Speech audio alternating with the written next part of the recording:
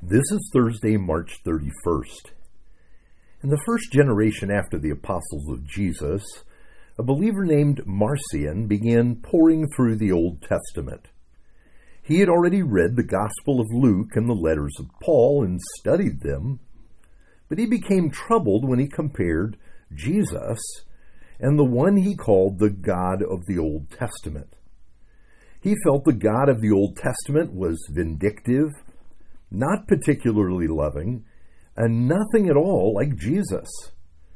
Of course, teaching this started a big brouhaha, as well it should, because we only know God through Jesus. And yes, Jesus is the second person of the same triune God. Now, as wrong as Marcion was, and he did get God wrong, through the years, people have admitted feeling the same way about the God of the Old Testament. They see Jesus and feel, well, there's a misconnect. But our study of the Old Testament reveals just how wrong this belief is. Here's our text for today, Lamentations chapter 3, verse 31 to 33. For the Lord will not cast off forever, but though he cause grief, he will have compassion, according to the abundance of his steadfast love. For he does not afflict from his heart, or grieve the children of men. Now, this little book is found in the Bible, the book of Lamentations, right after the book of Jeremiah. And it records his complaint against the Lord, and it tells the story of how Jeremiah came to trust in God's goodness through the horrors of war and displacement. Now, yes, Jeremiah has suffered affliction. He is brokenhearted about it. The name of the book in English would be rendered Tears or Crying. And if we were there with him, we would join him in his grief. Jerusalem has been destroyed.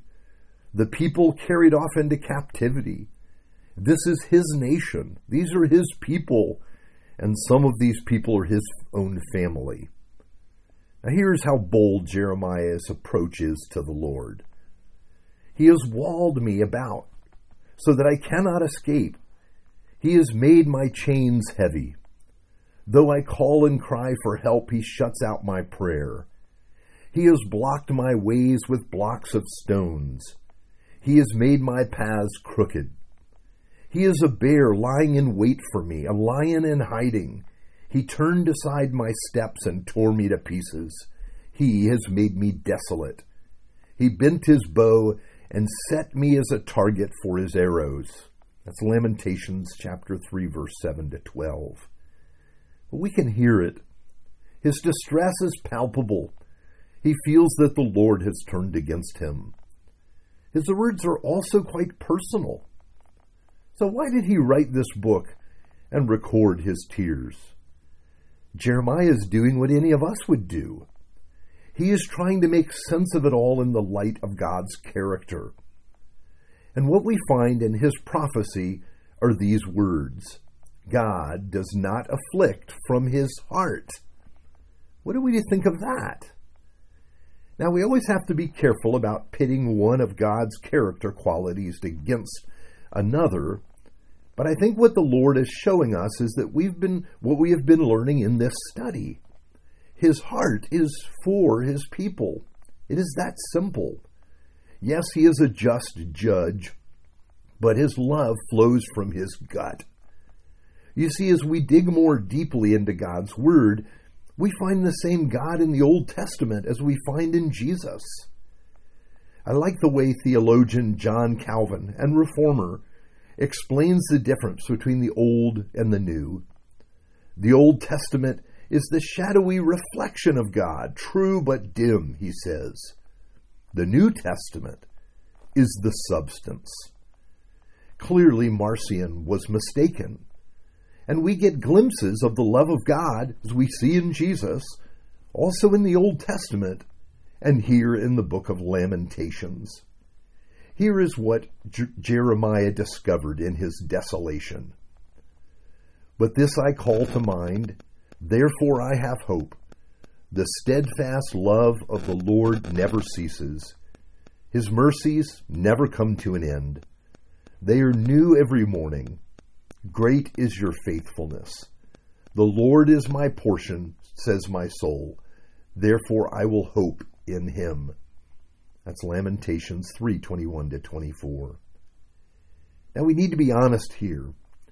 Jeremiah's situation hasn't changed in the least. Things haven't gotten better. And that would leave us to ask, what is the basis for his hope? Well, first he knows the Lord, that the Lord is loving and faithful toward his people. We know this today, even when tragedy strikes. We know that the one that created us loves us and is working his sovereign plan of redemption. We can trust the character of God because we've seen Jesus.